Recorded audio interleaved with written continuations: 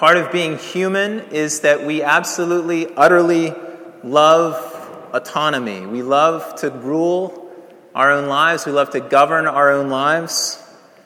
And we have this built-in reflex as human beings to resist authority, to resist submission, to resist being told what to do, to resist surrender of any kind. If you don't believe that, just come hang out at my house any given night and watch our children and the way that this sort of exhibits itself in the innocence of a child, to run and to do their own thing, to ignore the voice of authority in their lives, and not just to do it once, but to do it again and again and again and again. This is part of the way we are. Or to take an illustration from the beginning of the Scripture, from Genesis chapter 3.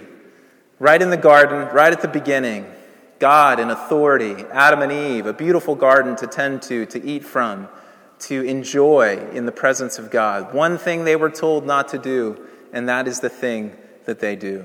To govern ourselves, to rule ourselves. This is part of sort of what it means to be human. The problem is that the essence of Christianity, the essence of what it means to follow Jesus, which is who we are as a church, we're a group of people who are united under Jesus and want to be following him with our lives, are words like this: faith, yieldedness, surrender, trust. Those are the absolute opposite of autonomy, of ruling and governing ourselves. These marks of what it means to be a follower of Jesus are set entirely against the grain of the default of the way that we tend to operate as humans. And this kind of trust and yieldedness and surrender, and this issue of conflict between autonomy and surrender or yieldedness, is where Jesus is going as he ends this sermon in Luke 6 that we've been looking at for probably 7 or 8 weeks now.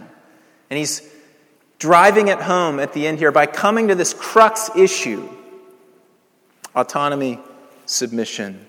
What will it be? And what he means to say in Luke 6, 46 to 49 is not that we just assent to these things with our minds. Jesus has been preaching some pretty stout things that we've been looking at over the last however long. Love your enemies. Do not judge. Do not condemn. Don't cut people off out of your circle of fellowship because you don't think that they're worth your time.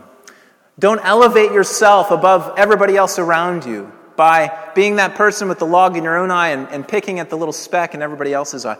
These radical things that Jesus has been teaching, we look at them and we think, wow, these are amazing, these are beautiful, there's something I resonate with about these things.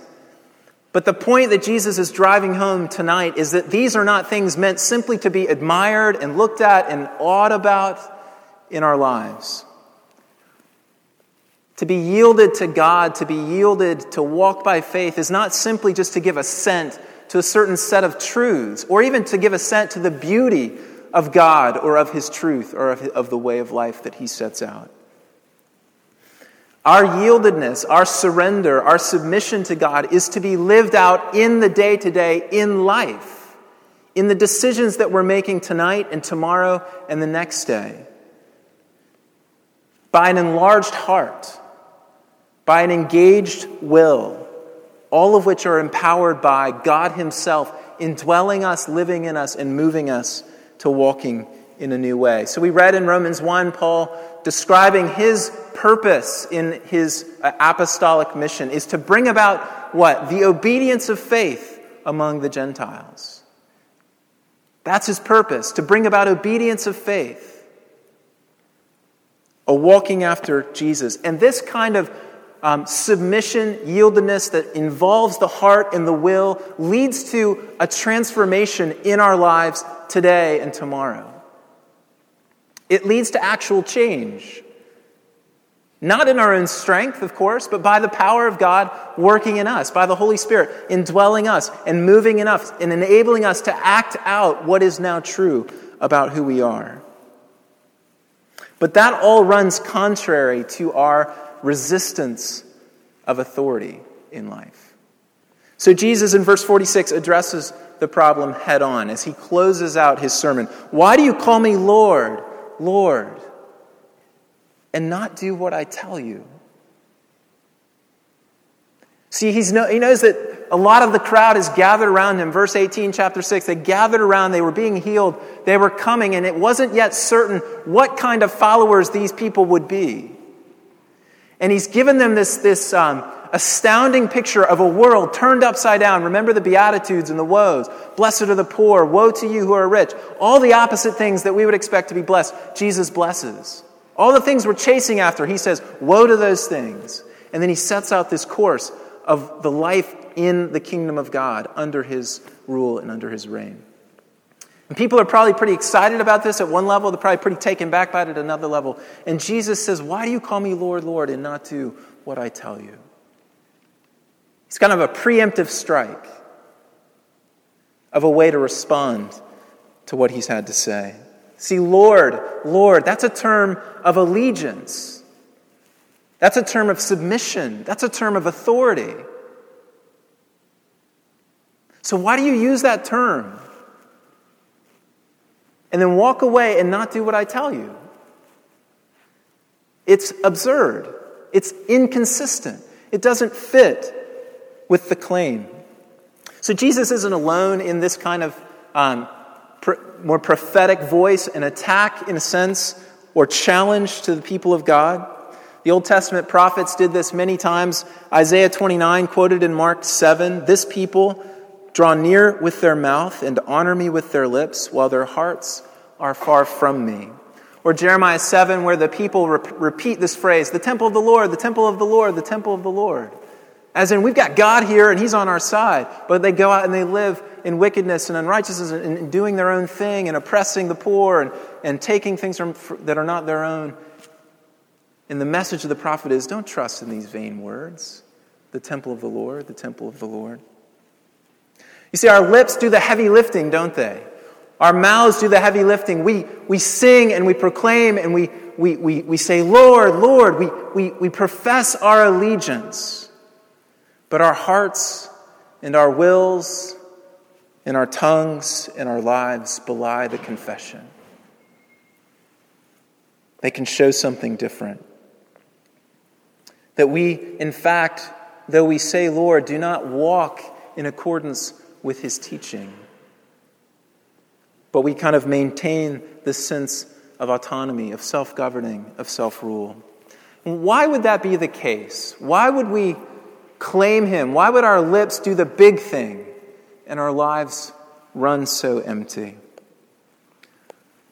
I want to suggest to you that one of the main reasons, there are many, but one of the ones that I would like to focus on here tonight is that the space that we have carved out in a modern 21st, and this isn't just a 21st century problem, I recognize, but I'm speaking in a 21st century context. The space that we have carved out for our Christian lives is relatively minimal. It's relatively neat and tidy and kept in a certain area or sphere of life. The space, in fact, is far too small for what God is asking of his people, for how God is moving and calling and directing us as his people. So that instead of actually defining or being the lens through which we see everything else, our Christian life can, and our following of Jesus can kind of get pinned down into this very tame, manageable part of our life and existence. In other words, it becomes just an add-on, just a capstone to the rest of life, which is determined by other forces, other factors, other issues, other driving urges and desires in our life. It has so little influence. I think if one were to compare a Western culture with maybe one of the Eastern cultures, we would see a rebuke just in that comparison of the extent to which our faith in Jesus actually shapes and drives our day-to-day. And those of you who have traveled, perhaps in places like India, would understand that this is the case, that so much more of life is shaped and colored by their religious commitment. But for us, it gets kind of consigned to this side alley, so to speak. And we get shaped by everything else in the world around us. So that we can walk through life and we can admire Jesus. We can sing to Jesus. We can call him Lord and Lord again and again. And we can give our assent, but we don't ever surrender. We claim him with our mouths, but our wills and our minds can remain just as unengaged, unsubmitted, just as autonomous as they ever were. This is our compromise. Our compromise. We say that we follow Jesus, but we pursue the world. The difference of where we spend our time, our energy, our efforts, our attention. Not what we say, but where our heart resides. C.S. Lewis, who always says things so well, said this: Jesus never talked vague, idealistic gas. When he said, "Be perfect," which is part of the Matthew version of the same sermon, or "Be merciful," or "Love your enemies," or "Do not judge, do not condemn," when he said these things, he meant it. He meant that we must go in for the full treatment. It is hard, but the sort of compromise we are all hankering after is harder. In fact, it is impossible. It may be hard for an egg to turn into a bird. It would be a jolly sight harder for it to learn to fly while remaining an egg. We are like eggs at present, and you cannot go on indefinitely being just an ordinary, decent egg. We must be hatched or go bad. The compromise that we're all hankering after is in fact so much harder. No, he says it's actually even impossible. Instead of going in for the full treatment, we like to stay in control. We like to hold back those parts of our lives that are most significant, most deep, most defining, and hold them in our own grasp while giving to God the things that are on the periphery. Why do you call me Lord, Lord, and not do what I tell you? When this is our course, when we walk this path, there will be no comprehensive transformation. We talked over the last several weeks about just how radical, just how countercultural, just how unbelievable these things that Jesus calls his people to really are. They contrast at every point with our default: revenge, judgment, self-elevation. Those are our defaults. They contrast with those things. So as we pursue this kind of half-hearted compromise, as we consign Jesus to this little sphere of our world, there's no way that we'll ever walk along this path to transformation, which is all that God is interested in. There's no way to resist revenge or judgment or a nitpicky life of self-elevation. In other words, the half-hearted pursuit of Jesus is in fact no pursuit at all. And this is why. Because it's pursuing Jesus on our own terms, in our own way, for our own ends. And that is not pursuing Jesus. That is not coming under authority. That is not yielding. That is not surrendering. That is not faith. That is not trust. That's self-governance at its core. And all those things being said, verse 46, Jesus then makes the point a little bit harder and further and more illustrates it a little clearer for us and says, and actually, it's not just inconsistent, it's not just folly, but it leads nowhere. It leads nowhere. And so he gives us this picture. Most of you are familiar at some level with this picture of the two builders. The one who builds on a rock, storms come, house stands. The one who builds on the field, storms come, the house drifts away. The ruin of that house is great. So Jesus says, he paints for us this picture in verses 47 through 49 of the compromised on the one hand versus the surrendered on the other hand. And says, look at the end of these two ways. Look at the end of the ways of response to me. You see, the storm that comes reveals that all All along, we've been standing on our own 2 feet. That we've been standing on our understanding or our wealth or our knowledge or our strength or our guidance. When the storms hit, the foundation is revealed or the lack thereof.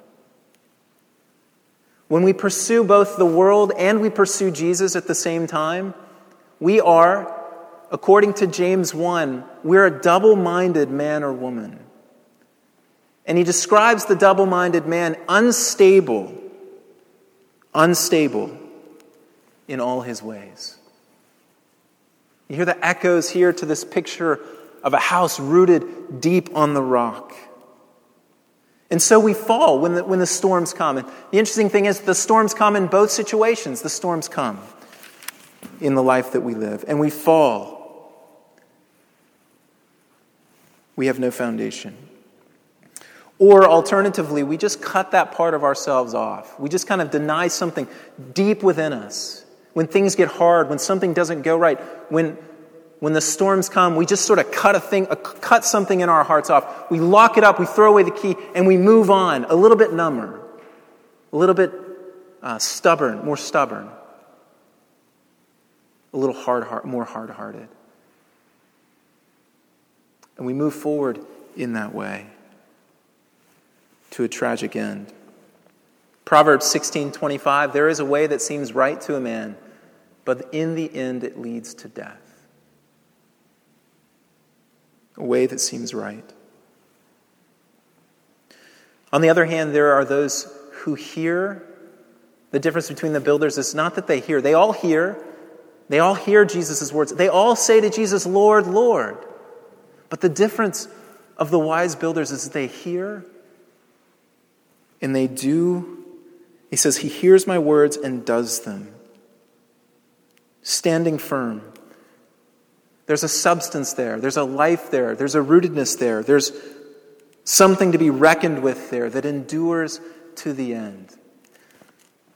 Many of you know I used to work in the outdoor industry. I used to do a lot of rafting in Browns Canyon. As you go through the canyon, there was a rock that we'd point out with a little tree. We call it bonsai tree or bonsai rock. And there's this little tiny tree, evergreen tree, that looks like a bonsai tree, but it's a natural tree. And it's sitting there on this rock. And I don't know exactly how that works. The analogy breaks down at some point if you think about how deep the roots must go. They can't go that far. But the picture is great. Because there have been storms, there have been high water seasons when the waters just poured through that canyon and covered over that rock. And that little tree was always there, standing and firm. And that's the picture that Jesus gives here in a different kind of way. This is the picture of one who's not compromising, who's not pursuing the world at the same time that he or she is pursuing Jesus, but who's yielding and surrendering and obeying. Not just in the small parts, not just on the periphery of my life, but deep down in the heart, in the center of who I am. Following after Jesus, yielding myself to Jesus, giving myself to Jesus. There is no more duality in the person that Jesus describes. There's no me, in other words. There is no me. There's no Mark Booker outside of God. I'm not hedging my bets anymore. There's no dual track here so that if God lets me down, at least I've got something else to stand on. That's no longer a part, but everything has been lost for the sake of Christ. I surrender, I give it up, and I move. Why do you call me Lord, Lord, and not do what I tell you? What are the keys to not falling into that camp as the people of God? I want to say the first thing is repentance. This is maybe a good pre-Lenten message to getting us into the Lenten season, where we take a look at our lives and we come to a place again of repentance and we ask God to reveal to us those areas of our heart where we're not pursuing Him, where we haven't let go, where we haven't yielded. We pray for His Spirit to illumine those places in us so that we can lay them down before God and give them over to Him again. So it starts with a repentance. But let me ask the question, what breaks the resistance of our quest for autonomy, what breaks our autonomous spirit? It's love. It's love. Right? You don't like to be told what to do. I don't like to be told what to do. I don't like to give over my will to someone else. But when that person has demonstrated a self-sacrificial interest in my well-being, when that person has demonstrated that they care much more about me than I could ever care about myself, when that person has gone to great lengths to meet my deepest yearnings and desires, yeah, I'll surrender. I'll lay it down. I'll yield. I'll give myself to a person like that. It's this kind of love that burns at the heart, at the center of who God is. God is love. At the center of this whole thing about Christianity. It's not just about submission. It's not just about coming under authority. It's not just about those things. Those things are very much a part of them. But it's about love. And love is the only power in the world to break that spirit in you that wants to live life in your own way. That wants to pursue the world at the same time that you give lip service to God. It's only love that will break you and me and lead us to surrender everything. There's a great line in that hymn that we sing sometimes, "When I Survey the Wondrous Cross," the last line. I don't know why, but I can remember singing this hymn in 1997 in South Africa in a Dutch Reformed church in Cape Town. When this song came, and I just, like, that moment stands out to me. But the end of that song, love so amazing, so divine, demands my soul, my life, my all. It's love that makes the demand. It's love that cries out to you to submit. It's love that leads you to this place of obedience, of coming under the authority. Do you know that you're loved? If this is an area where you say, I'm thinking that I actually am pursuing the world pretty hard in my life. I think I've given lip service to Jesus for a long time, but there's parts of me that I'm just not giving up. I just enjoy these things too much. I'm just enjoying fill in the blank. Do you know the love of God for you? Do you know that love that leads you to a place of letting all of your resistance go? Letting it go. That love is reinforced by this desire that we have for life. So Jesus appeals to that human desire that every one of us has to live life and to have it in the fullest. That's what the picture that he paints is. He says, if you want to have a life that lasts, a life that withstands the storms, a life that remains rooted in the rock and doesn't just get washed away. If you want to avoid that kind of heartache, that kind of emptiness, that kind of numbness, that kind of pain, then take up this way. You see, Jesus, when he speaks these words in this sermon, isn't speaking just as one teacher among many, but he's speaking as the creator of the world. And God created the world in a certain way, and wisdom is simply beginning to live in a way that resonates, that is in harmony with the way that God has made the world. So you desire life. You desire it in the fullest. Well, Jesus said, I am the light of the world. Whoever follows me will not walk in darkness, but will have the light of what? Of life. So as his love on the cross appeals to us to surrender, so also does this argument of wisdom that Jesus gives at the end of this sermon. You want to live. You want to know life in the fullest. Come, follow me. Take up my ways. Walk in my path. Take up the cross. The bottom line is that the games that the world teaches us to play do not work. If you watch The Social Network, you see that at the end of, sorry if I give it away for you, but, at the end, Zuckerberg is sort of back to the same game. Now, I don't know if this is true to reality, but the point is really, it's really palpable in a sense. That after riding this incredible movement of money and fortune and creativity, that the yearning has not been met.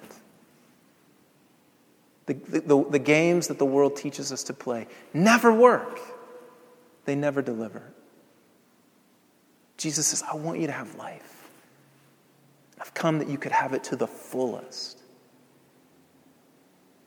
And that life comes by being conquered by his love, laying down our will at the foot of the cross and saying, there is no me apart from you.